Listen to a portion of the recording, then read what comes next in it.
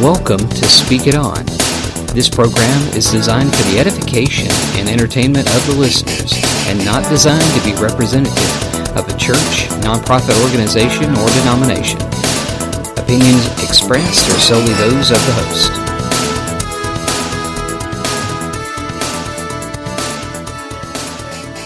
Welcome back. And please don't forget that Speak It On has a Patreon page. Any help you can give this ministry would be very appreciated and very needed. Let's talk about the Apostle Paul. Paulie, my friend. He's a saint. Yeah, that's my Paulie. That sounds kind of flippant, right? But I've seen some commentaries, all right, and read some papers that modern theologians have written that act like that's their attitude toward Paul, like they know him, you know? I mean, like they really do. He comes for Sunday dinner. It's like they got him all figured out. Oh, no, Paul wouldn't do something like that. Oh, Paul didn't say that. Oh, no. The fact about the Apostle Paul is this. He is, in many ways, mysterious. When they say God works in mysterious ways, they're talking about the Apostle Paul. Because it's a miracle, actually, that his books are actually in the Bible. Now, you may be thinking, what do you mean? What do you mean? Everybody loves Paul. I mean, everybody quotes him, everybody talks about Paul. Well, yeah, but in the early church, they had a lot of problems with Paul. As a matter of fact, the Gnostics, who had really weird ideas, really, really weird ideas, and by the way, still do, unbiblical, extra-biblical, anti-biblical ideas, these guys, these people, loved him. Now, let's look at what Peter has to say for a second. And I've mentioned this before, and it's in 2 Peter chapter 3.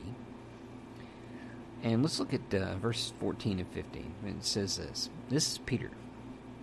It says, "Therefore, beloved, since you are waiting for these, be diligent to be found by him without spot or blemish and at peace, and count the patience of our Lord as salvation, as our beloved brother Paul also wrote to you according to the wisdom given him." Verse 13 says, "And as he does in all his letters, when he speaks in them of these matters, there are some things in them that are hard to understand, which the ignorant and unstable twist to their own destruction, as they do other scriptures." Now I could keep on from there, but so that's verse 2 Peter 3, verses 14 through 16. So here's the thing. Anyone that tells you they've got Paul figured out, that's the person that doesn't have Paul figured out. And there's some pretty brassy people out there, and theologians that spend all their lives, in Paul's letters. And I hate to say it, but you can study your little brains out, but you're not going to nail this guy down, not completely. Why is that? Well, he's a special gift, I'll be honest, I think, to the church. a very special gift in many ways. Now, in the early days of the church, they did not think so. They did not like him so much. And why is that? Because they kind of thought he was teaching against, some of his Judaism background. And a lot of people, to this day, a lot of very serious theologians believe he had a conversion, all right, on the Damascus Road in Acts, where Jesus he has a vision of Jesus, actually, and that's when he falls to the ground and hears the Lord, and anyway, they believe that at that point he just packed up his Judaism and chunked it, and then, yes, I'm a Christian now, so this is what I'm doing. Which I don't agree with. I don't agree that's a conversion. I believe that is a call. It was described by one teacher that I respect highly as a call. So if you want to say, okay, now he's a Messianic Jew, okay, well, I might be able to do that. All right. Because there's no doubt at that point that he was convinced that Jesus was the Messiah, the Son of God. Boom. No duh. But he didn't chunk his Judaism. He did not throw his Judaism away. Now, let's look at Paul, just the guy himself. And something else I want to tell you about this little passage from Peter. He and Peter didn't always see eye to eye. Paul got up in Peter's face, got up in his personal space, it sounds to me like. And, in fact, Paul mentions in one of his letters when Peter started withholding table fellowship from Gentiles, when some Jews, when believing Jews showed up, Peter, all of a sudden, Peter wasn't at the Gentiles' table anymore, He was over, hanging with the crew. And Paul said, I withstood Cephas, which is Peter's other name, to his face. Now, the thing about Paul is he's a hotbed of a whole different things. That's why I keep saying he's a gift. Now, first of all, something I found super interesting about Paul is this. He states that when he was growing up, he says, and he makes a very, very big deal of being a Pharisee of Pharisees. He said, I am the dude. If you're looking for Judaism, I'm a Judaismist person you've ever seen. You don't get any more Jewish than me. That's what Paul's saying. And the interesting thing is he grew up learning from Gamaliel. All right? Now, Gamaliel was, if I remember correctly, the grandson of Hillel. Hillel was looked at as more of, well, in his day, they would have called it liberal, but he had more of a kind of a, I don't want to say live and let live attitude, but basically his situation was, how does it serve the person and glorify the Lord? Whereas Shammai, who was the other huge teacher of the day, his attitude was, how does it serve the Lord? If it's hard, if it inconveniences you, then tough. So anyway, so you could say that Shammai, as a teacher, the house of Shammai, they say, was a lot more conservative, a lot more strict. all right? Screwed down tight. And Hillel was a little bit more, I don't want to say easygoing, but a little bit more relaxed in that kind of benefit. Shammai wasn't really interested in Gentiles at all, whereas Hillel was. Now, the interesting thing is this attitude of his would have been passed down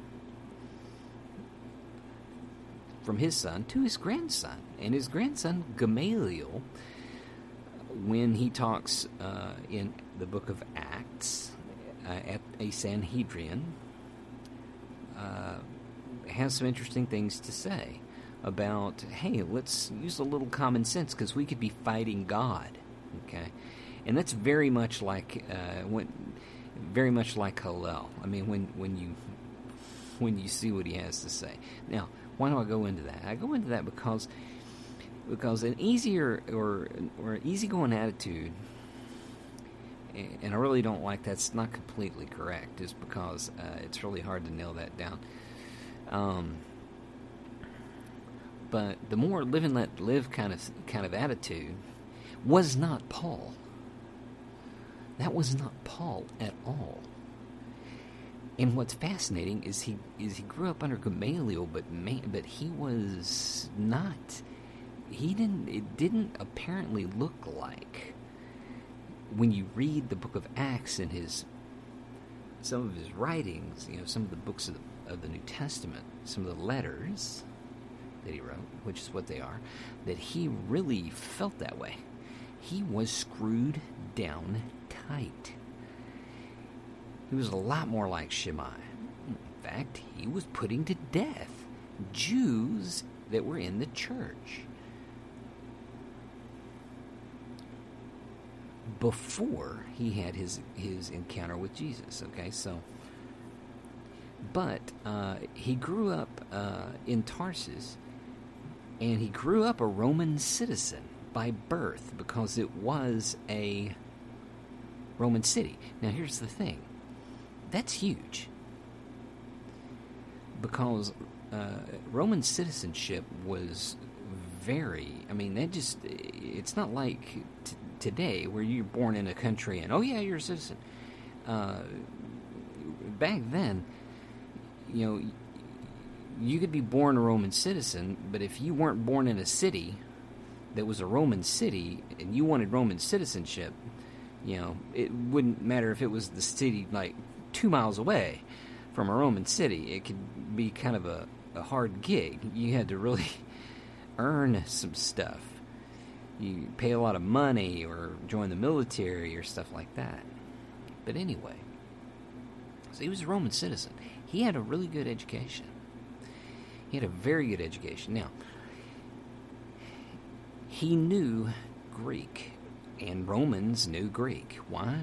Because they didn't run around speaking Latin. Latin was a predominant language, yes, but it was a language of the upper level and of legal matters and things of that nature. And yes, they spoke Latin to each other, but not all the time. Most of the time, they spoke Greek. Why? Because Greek was spoken everywhere.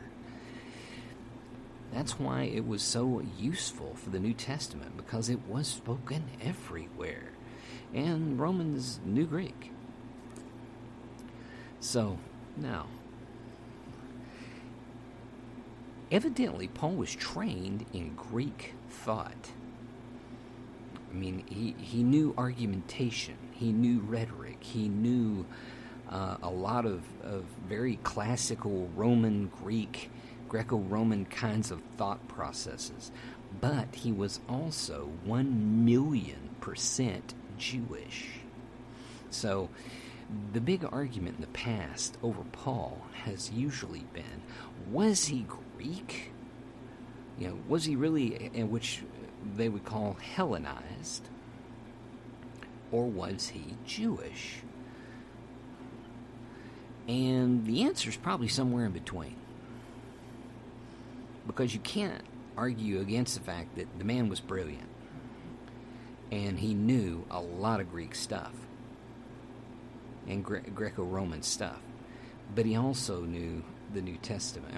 He knew, the Torah and the Mishnah. He knew all of his Jewish studies implicitly as well. And he was a fiery little, of course, in tradition, he's a short guy. Nobody actually, I don't think, knows this. You can't prove this from Scripture, but we know this. He was a fiery dude. He got up in Peter's face. Peter was with Jesus. Knew Jesus really close. Got up in Peter's face and corrected him on some of his behavior. Well, you don't do that without having some, what they call chutzpah, or just brass. Now, the thing with Paul is people want to know, well, okay, was he Greco-Roman or was he Jewish? The answer is yes. He used the Septuagint pretty much exclusively, and the Septuagint is the Greek version of the Old Testament in his letters. We already know this. Why? Because he didn't read Hebrew? No. I believe he read Hebrew backwards, forwards, and in his sleep. I believe that he used the Septuagint because, again, Greek was everywhere, and you didn't have to translate it. It was already there. Now, one thing that I think we miss, and when I say miss, is when you're reading Paul, all right? This was mentioned by a teacher of mine and I dearly love this observation. You have to realize Paul wasn't trying to be a theologian. He wasn't. He was trying to be a pastor. He was writing letters to churches that had problems. Virtually every one of his letters, I think with the exception of Ephesians, was addressing some kind of crazy stuff that was going down, a problem. And theologians since his day, for 2,000 blooming years, have been writing enough books to fill a forest that would cover the planet 20 times, probably. On their opinions on his stuff. But if you just realize that Paul was a pastor, he was dealing with issues in a specific church. Now, does that mean you can't use what he has to say today? No, that's not what that means. Certainly you can. Just like in Revelation, when you read Jesus is addressing, the 7 churches at the beginning of the book of Revelation, I think it's well worth listening to what Jesus has to say about those churches. Yeah, you can pay attention to that and bring it on up today. And absolutely, we should with Paul, as close as we can. But the complication is we end up, and when I say we, theologians and pastors and teachers and all kinds of people do tend to start extrapolating stuff from every little word that Paul wrote. And I think that can cause complications. And as a matter of fact, if I can go back to what Peter had to say, he said there are some things in them. What's them? Paul's writings, Paul's letters, that are hard to understand, and which ignorant and unstable twist to their own destruction. Now, does that mean everyone that's kind of a little off base with that is ignorant or unstable? I don't think so, but it is a situation where Oh, and Peter goes on to say, as they do other scriptures. So he's calling Paul's writings scripture. That's huge. Peter saying Paul's writings are scriptures. Now here's the thing.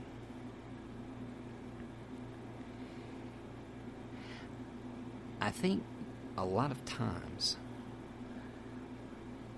we try to take Paul and nail him down to a issue. And then we try to use him as a stick to beat people with.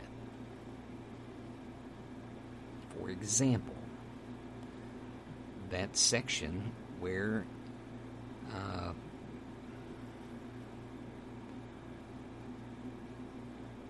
Paul addresses divorce and bishops, where it says he needs to be a one-woman man, is what the Greek says. But nobody knows what that means. Well, people have pretty much just nailed it down to any number of interpretations. But the honest truth is, that's very ambiguous.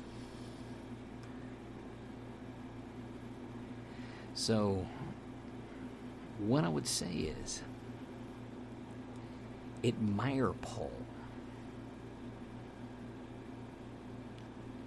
Admire him. And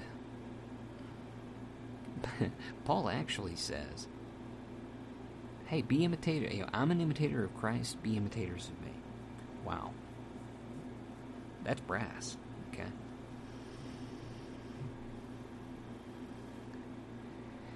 But learn from him. Learn from him carefully when you're reading the New Testament, because most of the New Testament we have is his letters. Quite a bit of it. So you're not going to run away from him. Not if you're reading the New Testament. But try to look at the context that he's looking at. The church, the problem, the history, the culture. What is the issue he's addressing? And what is the takeaway from what he's trying to say? Because each one is different. For example, the book of Romans, the Christians in Romans, the Gentiles, were putting down the Jewish people, the Jewish believers. Saying, oh man, you guys, So there was a problem there.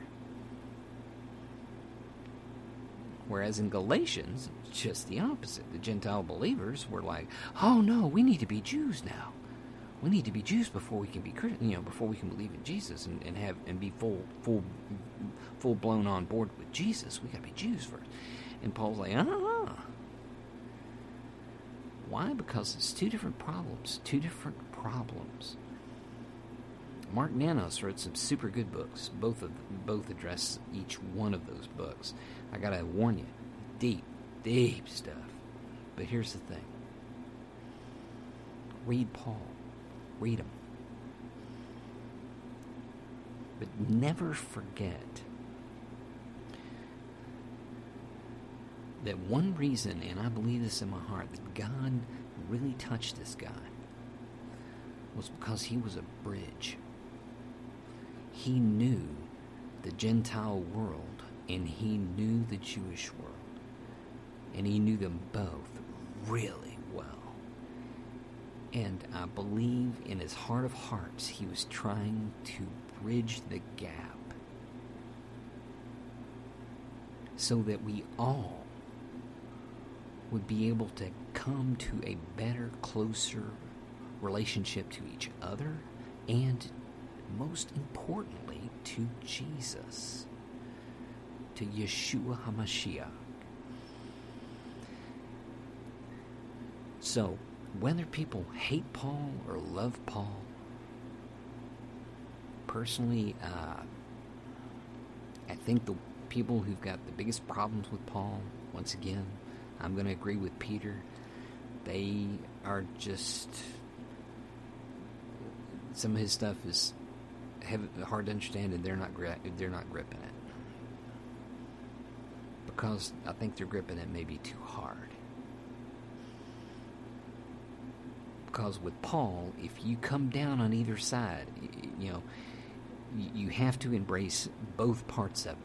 The fact that he was a Roman citizen that knew Greco-Roman culture, language, and all, and that he was a Jewish Pharisee, a Jew of Jews. You have to embrace both of those things at the same time, simultaneously, in order to really grip where Paul's heart's coming from. And he is, and by the way, I don't think anyone would disagree with this conclusion, and that is that Paul, whether you hate him or you love him, he's passionate. He is a ball of passionate fire for God, for the Lord. And if you will read his books with a passion of your own, Paul can share some of that with you. He can. So, with that, I want to encourage you, get into the letters of Paul. Don't stay there all the time. Move around, all right? But once you read his letters, I think it really, in many ways, helps you see the Old Testament and see the Gospels in a special light, hopefully, and not a weird one, right?